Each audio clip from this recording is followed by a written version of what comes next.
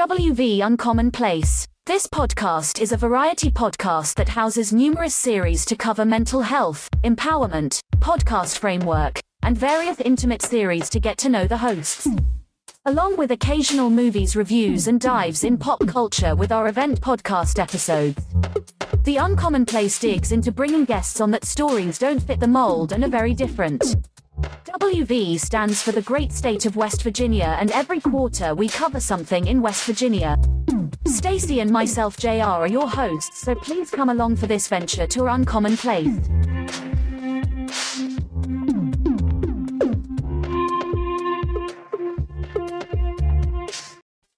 Welcome to West Virginia Uncommon Place. My name is JR. Today I have with me a special guest. Her name is Renee Jones, and our most nostalgic question that we ask is a simple question, and I will ask this to Renee after she introduces herself. My name is Renee Jones, and I am a counselor, coach, and speaker helping women overcome emotional eating. Okay, emotional eating, and I like that. Now, tell us a little bit about your journey, because that's what gets personal. We always want to hear about your journey. What led you to this? Well, I spent 40 years on the diet yo-yo, just trying every diet going, succeeding and then failing because I could not keep the weight off. And when I finally found the whole concept of emotional eating, I thought, oh yeah, that's me. That's me. That's what I'm doing. And once I overcame that, then I could lose the weight. I hit my goal weight over 10 years ago now, and I've been right in the same spot for 10 years. Okay, that's amazing. Now, a little bit about me. I wrestled in high school and college, so I've always kept my weight at one weight, like between 190 and 215, and I'm 37. I've been doing that since I was 15. I was 200 pounds at 15, so I just stayed between 190 and that. So I like that. Now, one thing I want to dig a little deeper now. With you watching your weight and stuff like this, there weren't no outside influences like people or anybody discouraging you about your weight. And when I said discourage, I mean it like this, like someone saying, hey, you need to lose some weight because you're a little heavy. Because when I was husky, when I got up to 260 one time, my mom was like, hey, JR, you got to worry about blood pressure. You got to worry about diabetes. Diabetes is the worst thing that you can worry about in the Middle Ages because your toes might go numb in the bed and you may not know why. Yeah. Well, I mean, there was just this family thing that they were all fairly heavy, and I was already redheaded. And when I looked around at my little friends, they were all blonde and brunette, and I thought, I don't want to be that different. And they were all skinny, and I thought, I just want to blend in a little more.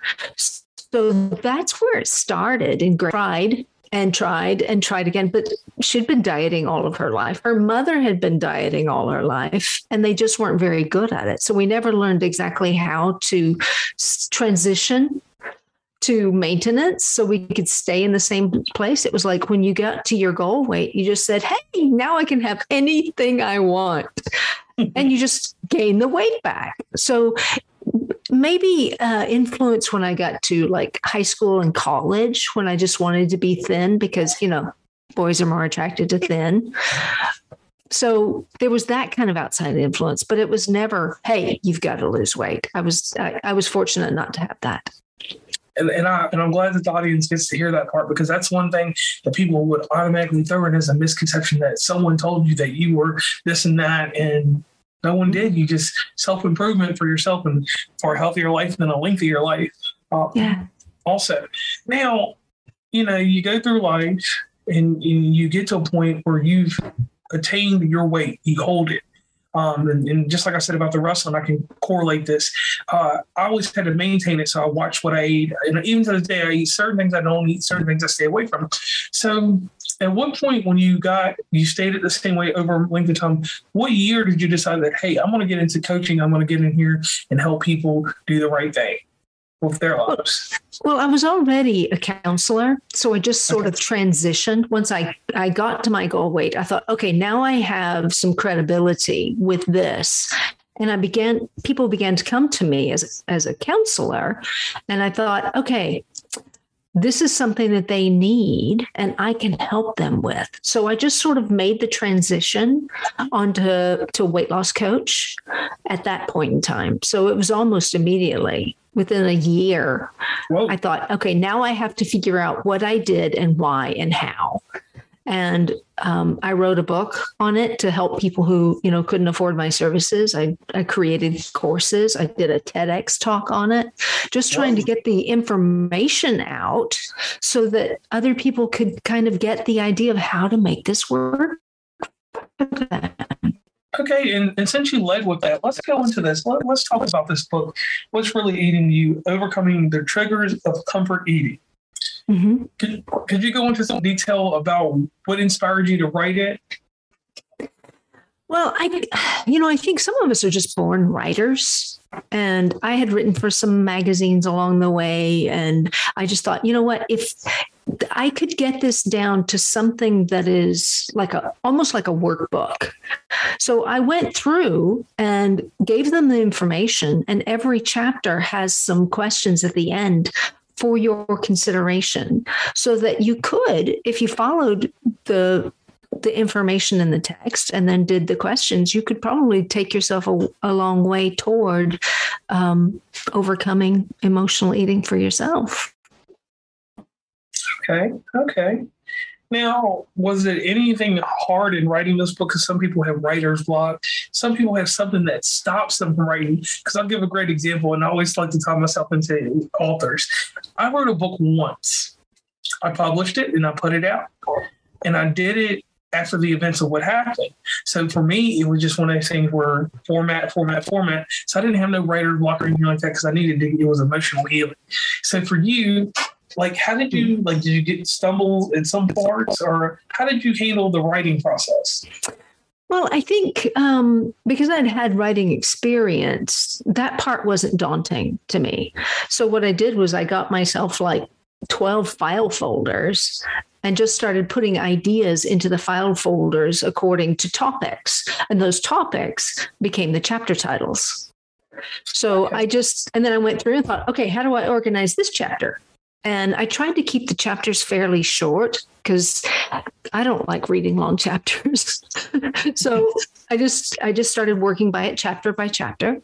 And then my editor said, okay, Renee, you've got 2 chapters here. One is diet and the other is exercise. I said, yeah. She said, I need more. I was like, but I think I've said everything that needs to be said. She said, but tell me what's in your diet chapter. I said, pick one. And your exercise chapter, do some. She said, they're going to need more than that. So, because literally, that's all I had on those pages was pick a diet and do some exercise. Because I'm not a nutritionist. I'm not a personal trainer. So she said, go back into what helped you stay on the diet, what helped you continue. This is funny, but it's not going to work for a book. I was like, okay, fine. So then you put some more chapters in there and then you come out with this book. Yeah. So I'm going to pull us back to the original topic that we got to deal with, emotional eating. Yes. How it's created and how do you manage it in a sense of how do you stop it? I'll tell you something, and this is my Husky days, 200 pounds to 260. I ate chocolate-covered raisins, and I ate them habitually. I could go get in the car, just have some.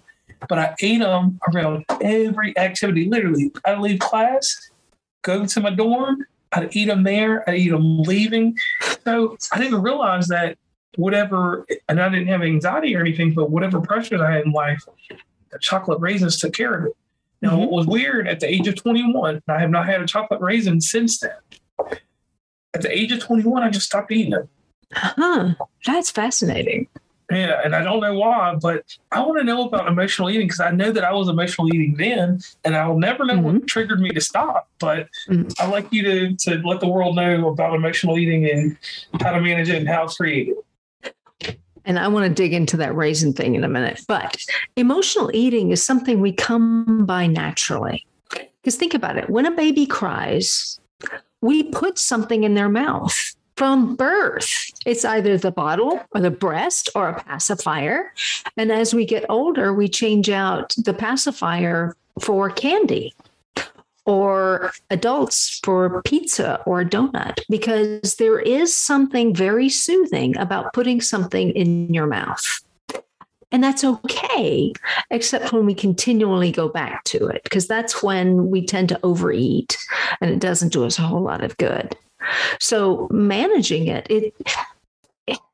it's not that hard to overcome emotional eating, but you do have to get the hang of it. And hang is an acronym, the HANG. So the H, am I actually hungry?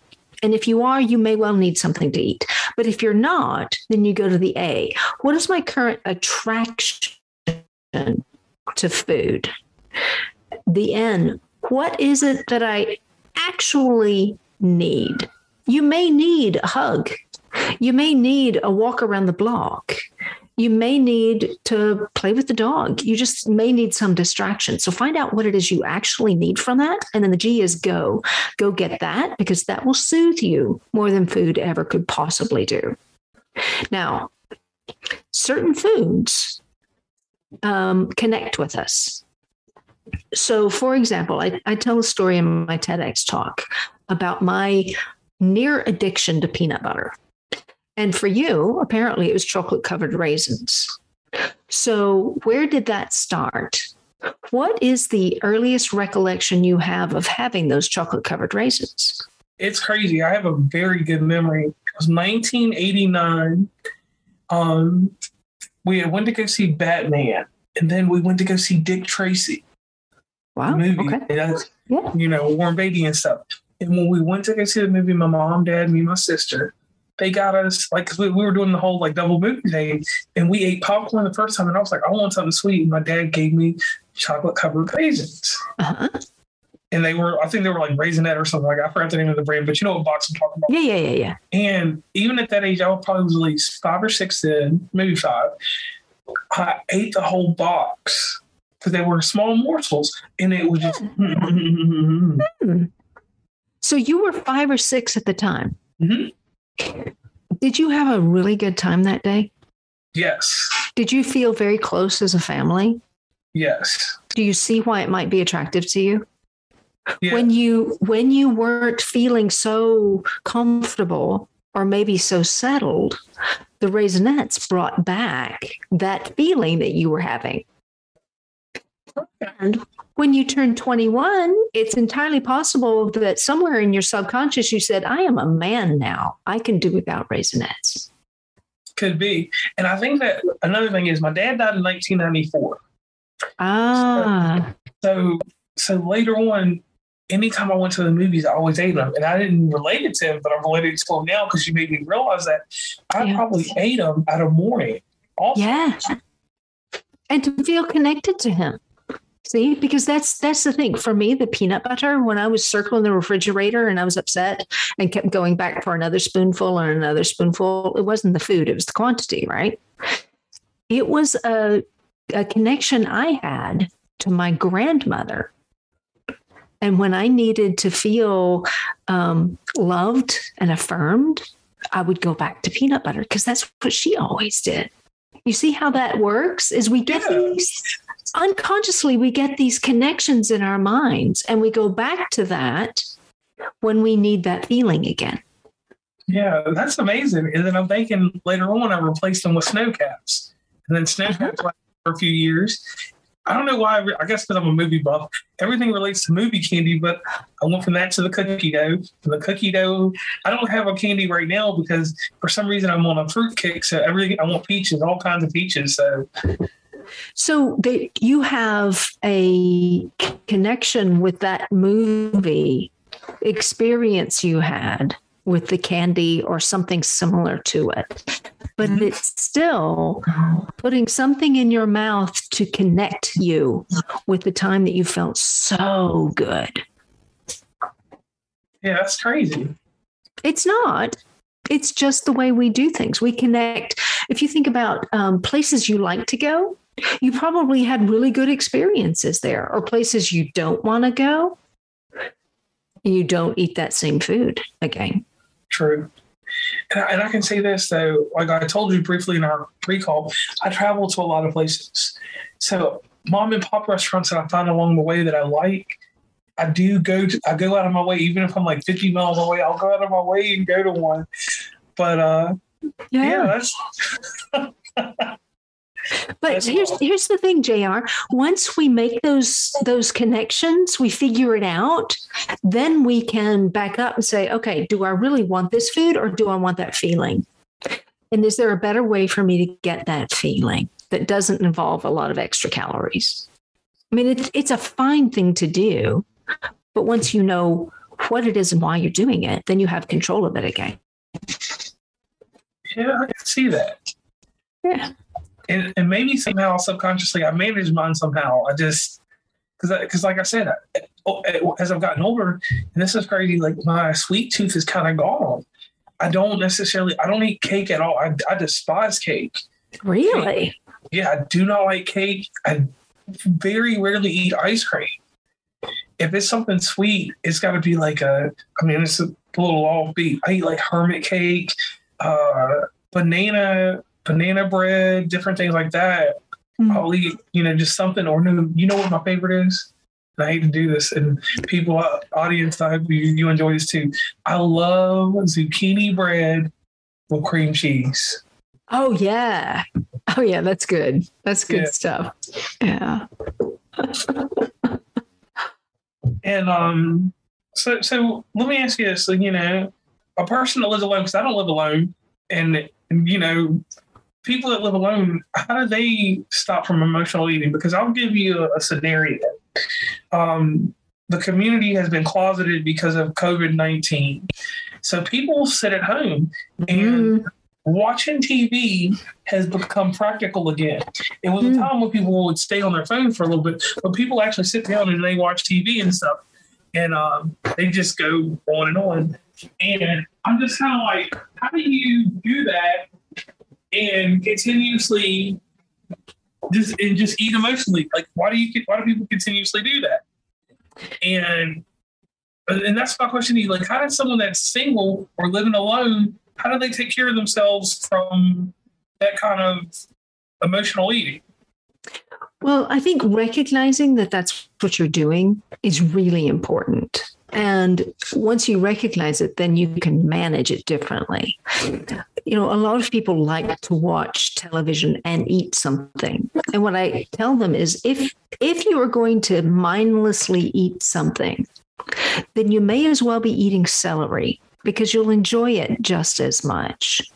Right? So if you have to mindlessly eat, make good choices about what that is, because it's going to be a lot of calories.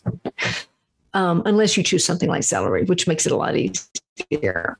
But for those who are single and living alone, you have to find a way to make connections in different ways. I mean, Zoom helped a lot, FaceTime, phone calls, arranging times to be out and about with others. I mean, obviously in COVID, that was a whole different situation, but we're kind of further along now. We have more protection against that than we did.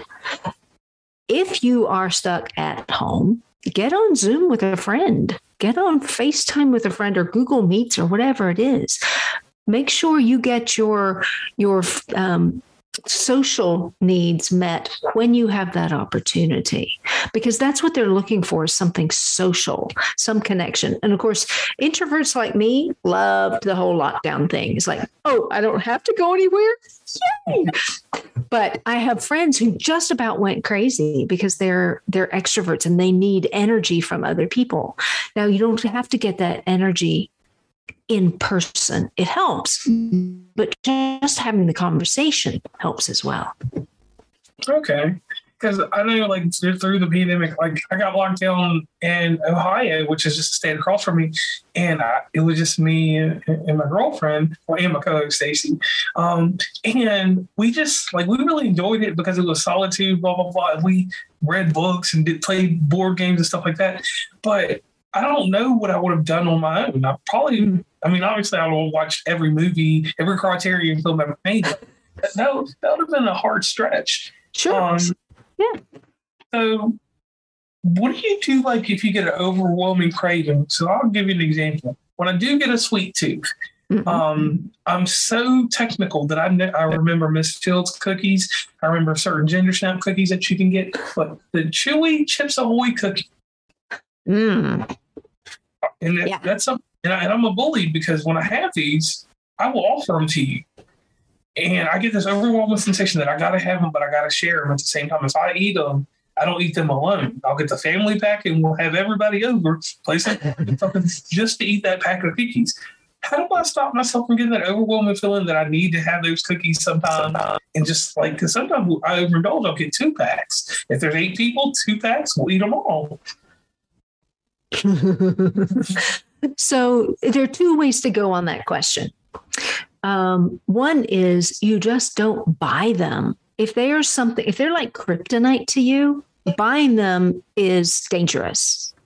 I was talking to a client last week, and her daughter does like Girl Scouts, and they're about to have their cookie fest thing, right? Oh no, yes, it's coming. Girl Scout cookies are coming. And she said, I just can't have them in the house. I said, well, then don't. Find a different way to do it. And she said, I never thought of that. But making sure that you're not plagued by that it's not in your environment. I had to do that with some nuts this morning because I have kryptonite for me is salted roasted nuts. Ooh.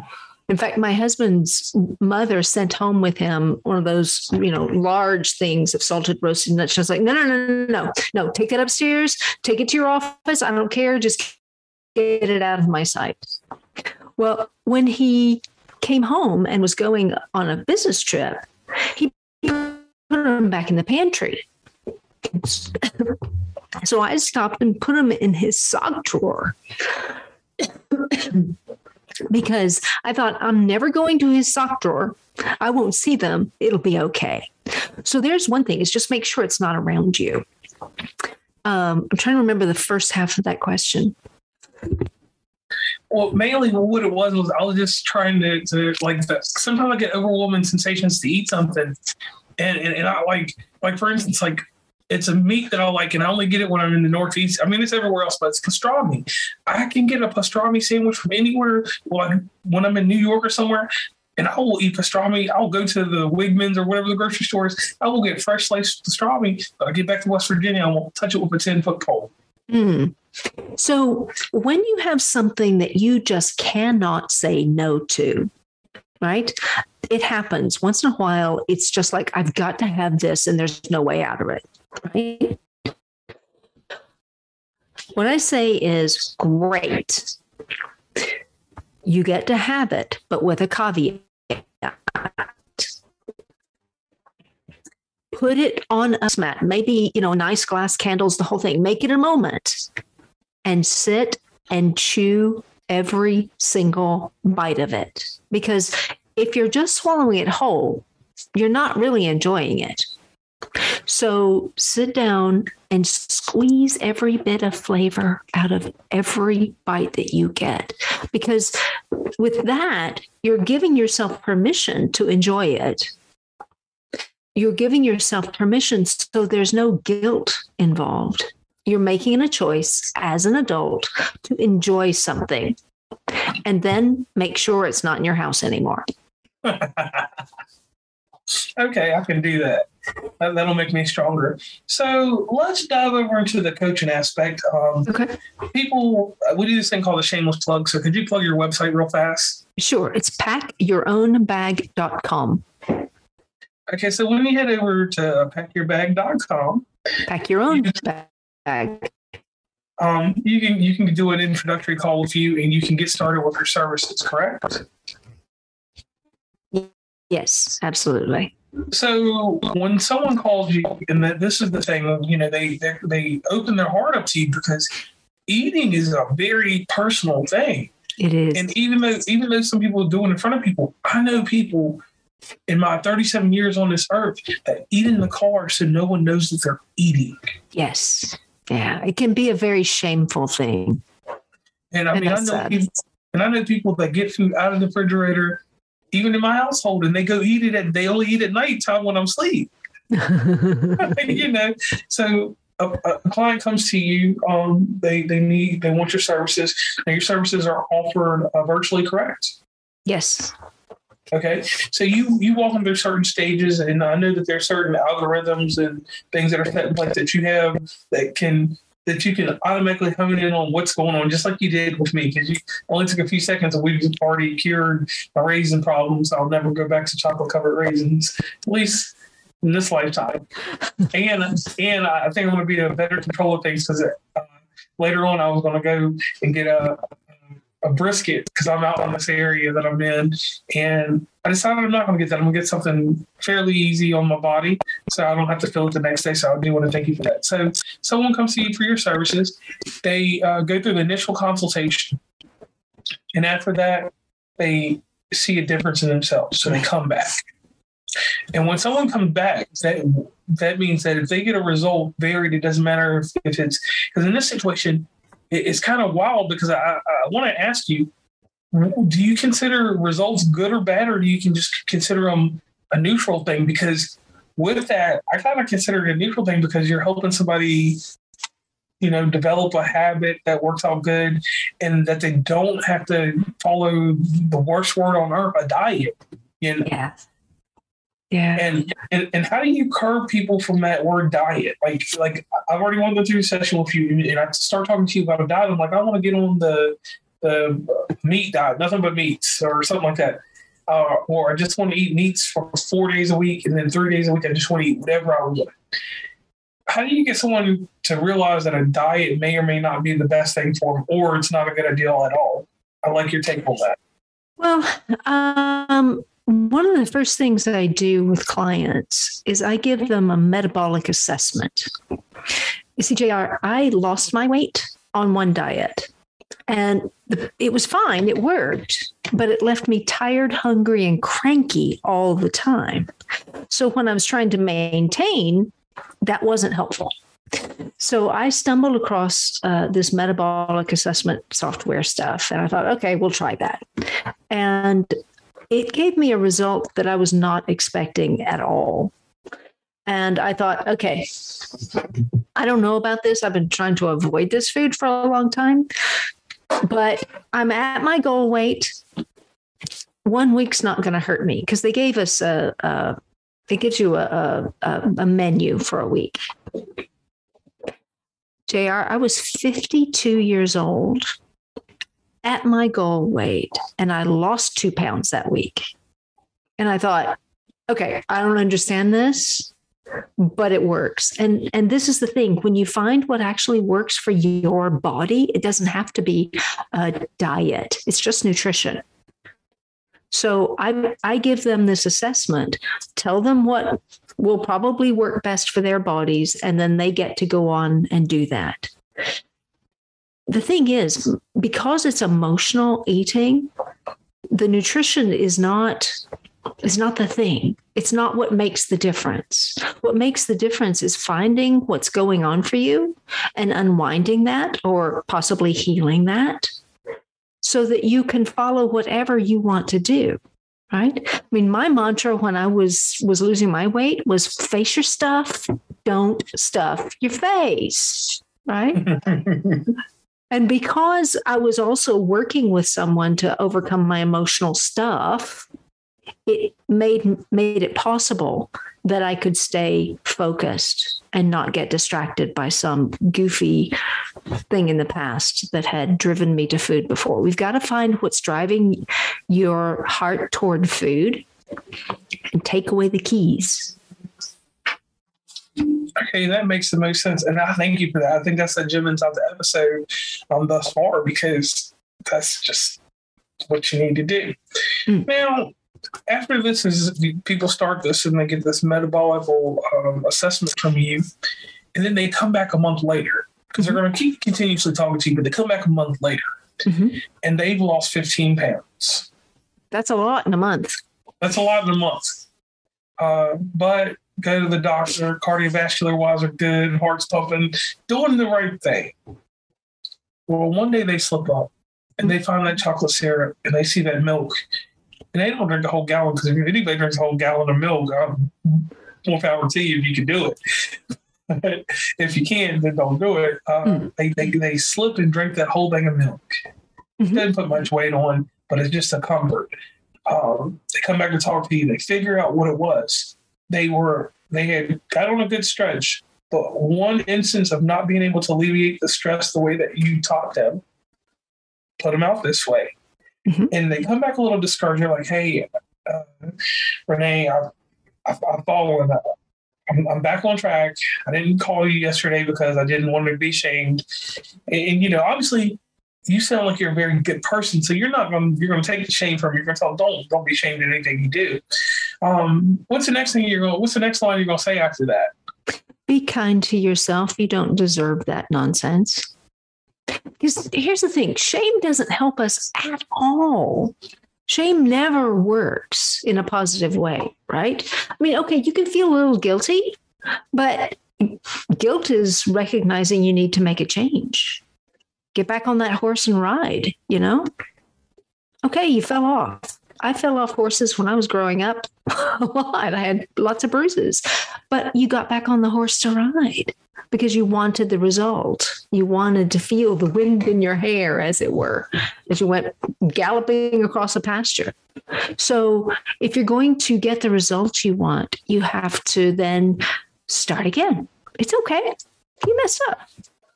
You weren't being who you wanted to be. Welcome back. Now you can. Okay. And I like that a lot. So they're with you for a year and a half. Things go good. And then the next thing you know, they see you on a TED Talk. TED Talk, we'll give you an example. I do this little role playing in the episodes. We'll go east to west this time because I'm closer on the east this time. So, you go to Carnegie Hall, you give a TED Talk there. And your clients have decided to travel out to Carnegie Hall to see you and all this other stuff. And, you're building a strong following. You leave there, you go to a book signing for your book somewhere over near wherever the Pittsburgh Pirates play. You do all this in one day, and then someone walks up to you and says this. You weren't their coach, but they read your book and they said if it wasn't for you, I wouldn't be here today. Wow. Where does that touch your heart? Wow. That would be huge. Because it means that they've found a resource that gave them the courage and the determination to keep going. And that's wonderful. And for me, it's like, oh, good, something I did helped. Okay. Now, from that point on, you head on down to Washington, D.C. You made your rounds around there and you met some good people. And then somehow you end up in Baltimore, Johns Hopkins University. Wow. That's where everybody wants to go. If you're in your line of work, you want to go to Johns Hopkins. Your metabolic assessment makes its way to Johns Hopkins. They run a case study on it. They find very great results from this. What do you do with that information once it gets to you? Yay. I'm glad it's verifiable information that can help people figure out what works for them.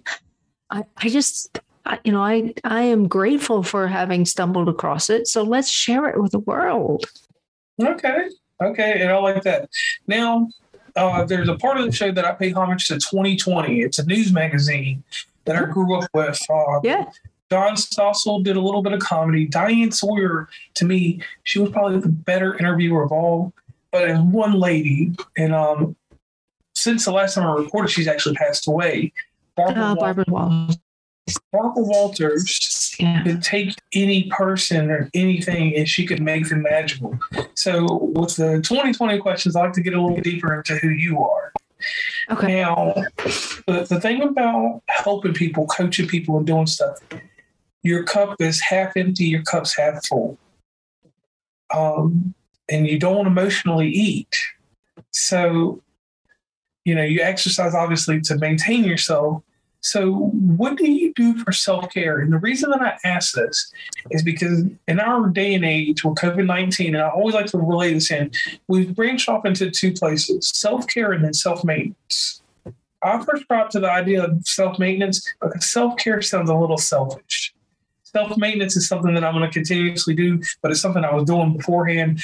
I'm just acknowledging that I'm doing it every day. So self-care, self-maintenance, how do you take care of yourself? Well, I walk my dog every morning. It's good for her because, she's a big dog. She needs exercise. And it's also good for me because not only do I get exercise physically, I listen to good podcasts or books or other personal development material while I'm walking, because I find the motion helps me absorb it a little better. Sitting down and just studying was always hard for me all through school and grad school. But if I can listen to it while I'm walking, I get much more out of it. And then I can make notes because, I have on my phone, I can make notes if there's something I need to go back to and address later, or I talk to my accountability partner and say, hey, we got to look at this. So that's one of my primary forms of self-maintenance. Okay.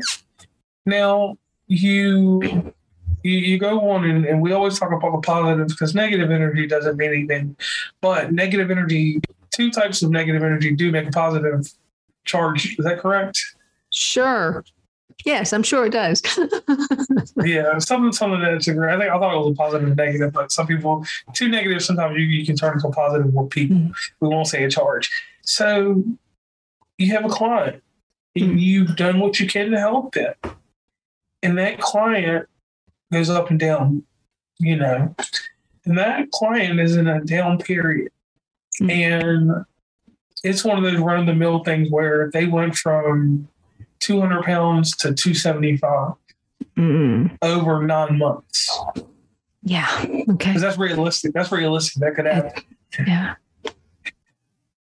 How do you help that person? Well, I think first we have to recognize that they're not certain that this is what they want to do. So I asked them, okay, I know this was a wonderful idea. Is it what you want to do? And if you truly want to do it, then we can make some adjustments to what we're doing. But clearly what we're doing right now isn't working. And very often they want the result, but they either can't or aren't willing to do the work. Because it's always going to be work. Weight loss is not just automatic unless you are a 16-year-old boy who's very active, right? But, we look at what's stopping you, what's getting in the way, what is driving the behavior bus right now, and see what adjustments we can make, because clearly it's not working for them. And sometimes they just decide, this is too hard. I don't want to do it. Okay. That's your choice. You're an adult. You can make that choice if you want to. But if they do want to continue and they're just like, Renee, I just can't figure out what's going on, then we do some intensive work over a few weeks to help them discover what the problem is for them in that moment and then implement it. Just go back to the beginning of the program. Find the things that are stumbling blocks and deal with them. Face the stuff so you don't have to stuff your face. Okay. Now, my last question is this. So after you deal with everything that you deal with in a day, it's time to unwind. You, your husband, your animals. And you decide y'all are going to be simple, just glasses of water and whatever you want to eat. Y'all finish eating. Sun's about to go down. What do you say to your husband about your day? Like, what is that like? What is that interaction like? And the reason I ask this is because a lot of people that work in your type of work, they're givers and they never take back any time. So some people don't even have that scenario I just said in coaches because they're so involved with their clients. And I mean, I know you know how to step away from it, but sometimes, you're in the heat of things and you don't get that time. But when you do have that time, what is that like after dinner? Y'all are just together. Well, if it's been a particularly intense day, very often what I say is, just sit on the sofa and hold me for a while, would you? And he does. I mean, we can sit there, we can watch TV, we don't have to. We can just talk about good things. But just getting some feeding back in helps me. If it's just a day where I'm tired, then I may want to watch a film because story feeds me. And I'm not talking about, dystopian or murder or anything like that. Just a good story will feed my heart in ways that other things don't.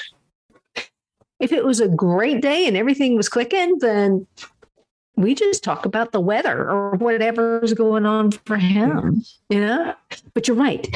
Helpers do need to refeed at the end of the day. Just like our bodies need nourishment, our hearts need nourishment. And sometimes they need some extra care. So whatever it is that works for my own heart's care, he's a good guy. Mr. Jones is lovely. He'll take care of me. And I appreciate that. And the reason that I always ask that is because no one ever asks the person that's helping them. They ask how you are, but they don't ask how you're living. They always ask, and it's two different things, and it goes in just to life in general that we've lost that kind of common courtesy, not because of COVID, just because of life. So I wanted to get that out there. Now, Renee, before we jump off here, I need you to tell everybody where they can meet and greet you on the internet and what is the most positive way they can be effective communicators with you. Well, they can go to packyourownbag.com and send me an email. I'm on Facebook at Pack Your Own Bag, as well as Instagram and YouTube. Okay. So, just let me know if you'd like to have a talk. We'll get you in. Now, let me ask you this real quick, because I noticed the social medias you said, but I noticed one was missing. How does a business professional, can they reach you on LinkedIn? Yes, I'm on LinkedIn as well. Okay, just want to make sure that, because that's the one party that for some reason everybody's on Facebook. That's our Walmart, but LinkedIn's like Target or whatever specialty stores in your area, or Menards or whatever. So I always ask that because LinkedIn is where, I don't know, since things have changed with our show, LinkedIn is where most of my listeners are. So I always have to include them. Yeah. Well, I'm under Renee Jones on LinkedIn, so that would be the place to find me. And audience, definitely inside this episode, you will be able to find out all the information, where to reach Renee through the show notes, because that's the great thing about a podcast. It's the reading that you do afterwards, outside of what you hear. So real quick, Renee, I want to tell you this. It is a tremendous honor having you on the show. And here's your testimony. Fortitude. That's the thing right here that you live with. That's your shining armor. That's your cape. You have to be very strong. You have to be stoic to a degree with people. You have to hide some of your emotions to take care of other people. And that's very hard because I'm not stoic. I'm going to let you know everything from the back burner to the front burner. So being stoic and doing your job, that's an amazing thing that you do. I want to tell you thank you for that, because not a lot of people are going to tell you thank you about that. Not a lot of people are going to even acknowledge it. So thank you there. Taking the time to help people with their help.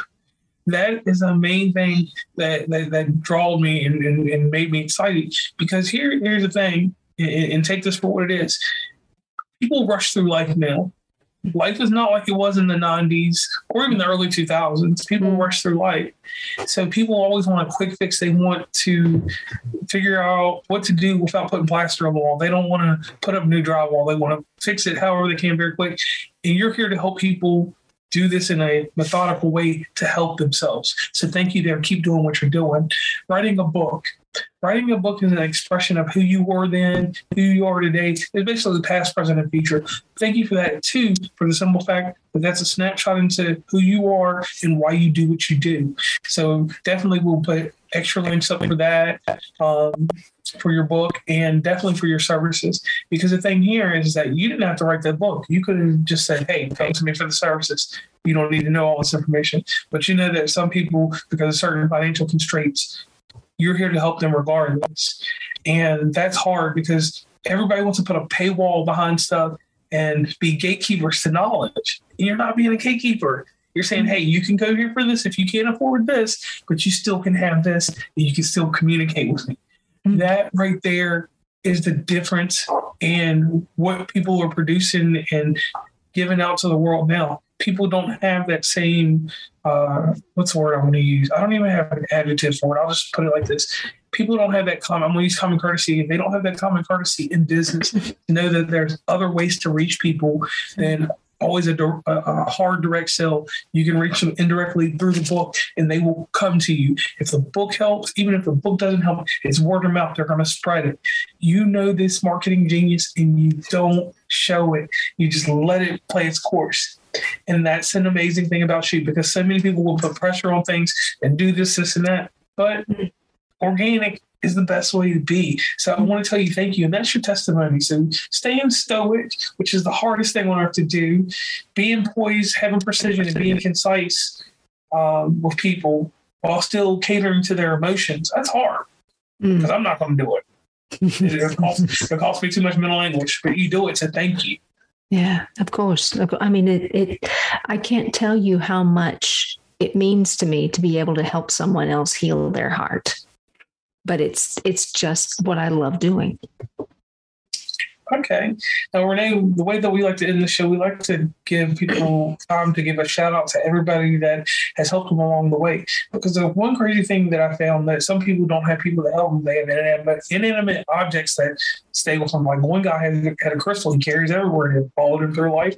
And that's what helped him, through certain guidance. He talked to it and took his own thoughts and went back through it. So would you take a moment and please let the audience know who may not be responsible, but aids in who Renee Jones is? Well, I think a lifetime of faith has helped me a lot. And then, of course, parents. And honestly, I got a job in Wales right after college in the UK. And the people there altered the course of my life in the best possible way, because they loved me. They didn't know me. They didn't know my family, but they loved me. And it made such a difference. And then my husband, of course, is just such an encourager. My very first coach was, well, let's just put it this way. She's still on speed dial. If I need her, she's there. And then a couple of business coaches along the way have been so helpful in helping me turn this thing of trying to help people into something where I can actually reach people. It's just been tremendous. Okay. So once again, I am JR from West Virginia Commonplace, and I have had Renee Jones here with me today on the show. And we have gone over numerous things, so many different topics about a book and about her coaching.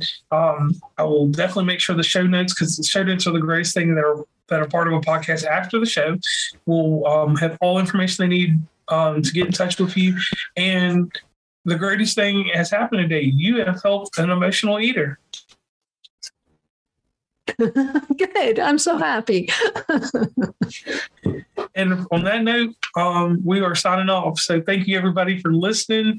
The normal stuff that goes on with the podcast, all that stuff is in the outro. So I'm JR signing off, and Renee Jones has joined me on the show today. Pack your own bag. It's more than what you think when you think of that term. She's trying to help you get through all your baggage and everything else, along with your eating habits. Please follow WV Uncommonplace on Instagram, Tumblr, Twitter, TikTok, where we have some great content, Facebook, LinkedIn. Hit up the merch store at onecommonplace.square.site. Join the email list from the website, and rate, subscribe, and give feedback from your favorite podcatcher. And lastly, thanks for listening, and tune into the next episode.